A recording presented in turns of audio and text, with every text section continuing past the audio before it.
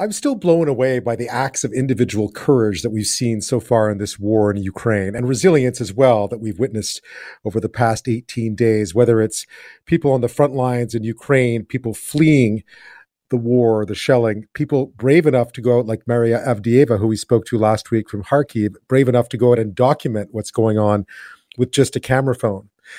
And also, of course, those protesting in Russia, where the sanctions and the penalties can be severe if you are in fact caught, not to mention if you do it very publicly. We witnessed one such protest on Russian TV tonight. There's been a complete clampdown on information about what's going on in Ukraine, as you may have heard, not even able to call it a war in Russia. Well, tonight, an employee of Channel 1, which is one of the main newscasts in the country, an employee of Channel 1, an editor, apparently ran onto the set of one of the country's most popular newscasts, yelling, "Stop the war," and holding up a sign saying, "They're lying to you here. Listen closely." And you'll hear in this clip, you'll hear her running onto the set. О том, как смягчить воздействие западных санкций, говорил сегодня Михаил Мишустин. На встрече со своим белорусским коллегой российский премьер подчеркнул, надо усилить сотрудничество в рамках союзного государства, а на совещании в правительстве обсуждали, как сохранить доступность лекарств. Больницы не должны пострадать от введенных Западом ограничений. So apparently in the background, that is editor and station employee Maria Osianakova. And she had pre-recorded a video message, apparently, saying what is going on in Ukraine is a crime. We don't know what's happened to Maria tonight, officially. In a statement to the Russian state news agency TASS, the channel said they're doing an internal check regarding, quote unquote, an incident. Another act of bravery. Speaking of brave people, my next guest is one of 2.8 million people who fled the fighting in Ukraine to neighboring countries. She had to leave Kyiv. It was getting dangerous. She took her mom there. They left her father behind in Kyiv fighting. She's now on the Romanian-Ukrainian border trying to help out those, including her dad, on the front lines. And Kateryna Tomina joins me now from Romania, just across the Ukrainian border. Thanks for your time tonight, Kateryna. It's my pleasure. Hi. Tell me a bit about even what today looked like. What have you been doing and what are you trying to do to help those back home? Yeah, my today's day was pretty similar as my last 10 days. I was working a lot. I'm volunteering these days, and I was working on the supply chain to provide humanitarian help, humanitarian aid from my friends from abroad, and to bring this aid to my friends who have stayed to protect the country, like the sleeping mats, the sleeping bags, the warm clothes. And at the same time, I work on the supply chain of body armor and helmets to supply the territorial defense forces who stay naked, literally protecting my city and my country with their bodies and their bravery. So that's what I do these days. How difficult is it to try and do that kind of work? It's obviously not something you've probably done before. How do you adapt? Yeah, it's 100% not what I was doing before. How do I do it? I just research a lot. I research what kind of body armor is needed. What are the standards? How do I make them? How do I say it? How do I cross them? How do I take them to Ukraine? How do I cross the border? Make them cross the border. I have read all the laws. I have figured out how to do it. And then I was looking for this supplier, like the company who provides this specific helmets and body armor that fit the fighters, the warriors. And I have contacted, I don't know, maybe 15 companies to find the body armor in stock, and there is none. So I have had a little, I don't know, some sad part, but then I realized I just need to work, like to order them, and then they work on them, and then they supply them to me. So yeah, it was pretty hard, but it works. Finally, it's very important for me to supply my friends, my members of my family, my father who has stayed to protect the country. And that's what I do. Like, I feel that's the thing I should do to protect my country and to fight in my own way. I was going to say, because you do have family who are still there fighting, right? Yes, I do have my father that has stayed there, and I have lots of friends, my male friends who have stayed to protect my city and my country. And there are actually lots of them, like 22 people, for now. And then I need to make this supply chain wider to supply more. That's it. So you've actually managed to find some of this equipment that you were looking for, the body armor and the helmets. You managed to locate some at least. Yes, but they are not in stock. They're you pay and then they're working on it. They do not have anything in stock in Europe, unfortunately. Not for private small funds like I am. Right. What's it? I mean, what a challenge. I mean, what was it like for you? Clearly, you've left Kyiv. What were the last few days there like? And you're still in contact, I'm sure, with your family and your friends. Yeah, of course, I'm still in contact with my family and my friends, and everybody is still alive. And that is like the best news I want to get every morning. Unfortunately, not every family member of my friends are alive at this point. But yeah, my friends and my family is still in contact. I did not get it. Did you ask how my first days were? I asked you when you left. Yeah, what made you decide to leave, and how and what was that like? Yeah, that was one of the worst nights I had in my life. I think I woke up the morning the war started. I woke up to air raid sirens. And I got very scared because I got to the news and I realized the war started. So I was packing and I was thinking, like, what do I do next? I came to my family, to my parents, and I was pretty sure I will be going back home because I wanted to leave my car at my parents' place so that they use it if they want to leave. And I was not planning to leave.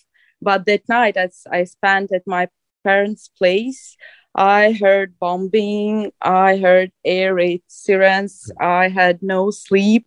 I felt so much danger all around that the morning, when the morning began, I realized I just need to make myself, to put myself into some more secure place. Because if I die, I will not be able to help this situation. Like in any case, I just die.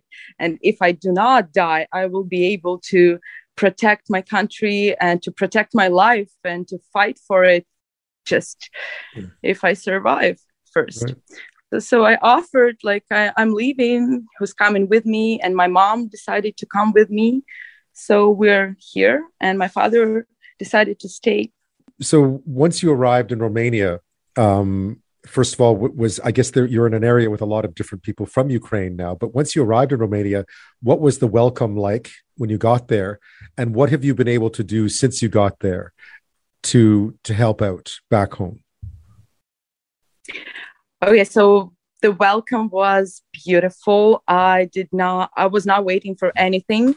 I have been driving, I don't know, around 20 hours with no sleep. And then I have spent 15 hours at the border in the line. Like, the day was very long. And when we have entered Romania with my mom, we were so exhausted and so tired. And there were lots of volunteers who felt our state, because I was not able to even speak. I was so tired after all the driving and line. And the volunteers have offered that they can find a stay for us. And they have found it very quickly. Like, it took, I don't know, maybe maximum 1 hour, maybe even less. So we stay here at the place the volunteers have found for us. And I appreciate it a lot. People are great. And I appreciate also very much that we stay in the Ukrainian, Romanian community. It is important for me to understand people, and they speak my language and they feel themselves Ukrainians. So I feel like I'm at home, almost.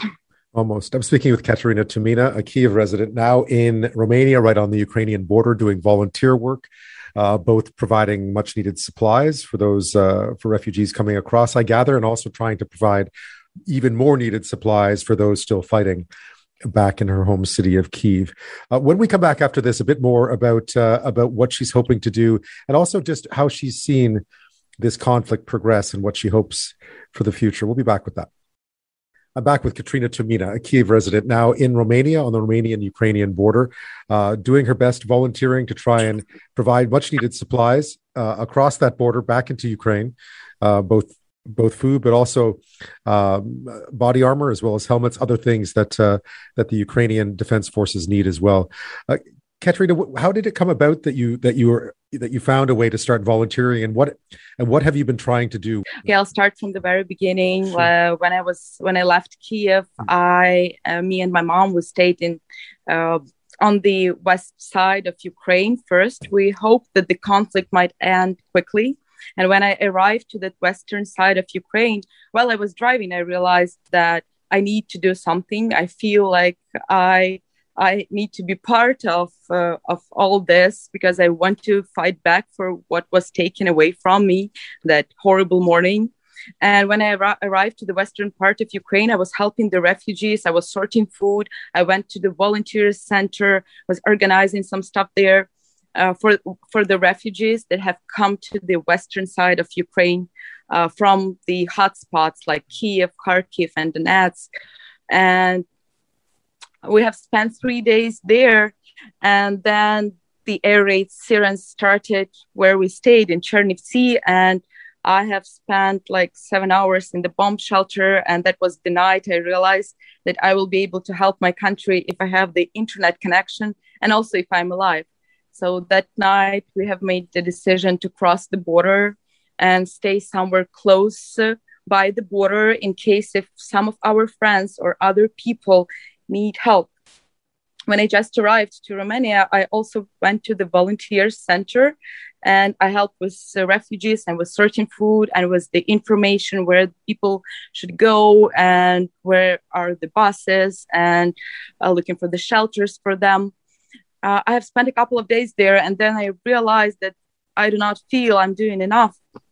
So at the same time, I was in contact with my friends, and that was the time I realized that all my beloved people, guys who decided they want to protect the country, they went to the territorial defense forces, and that they do not have the body armor.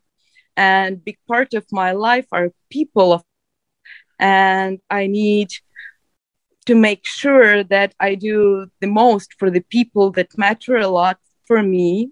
And also I realized that if the territorial defense forces do not have the basic protection of their bodies, there is going to be more refugees. So I decided that I need to put all my effort into protecting those territorial defense forces.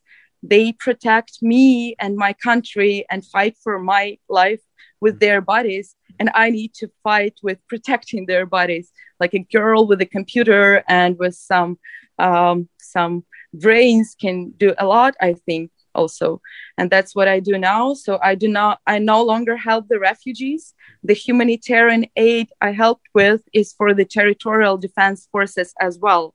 There are sleeping bags and sleeping mats and some warm clothes, and the body armor and the helmets. It's not the humanitarian aid, it's the other part of my activity, because like the process is more complicated to make it all work.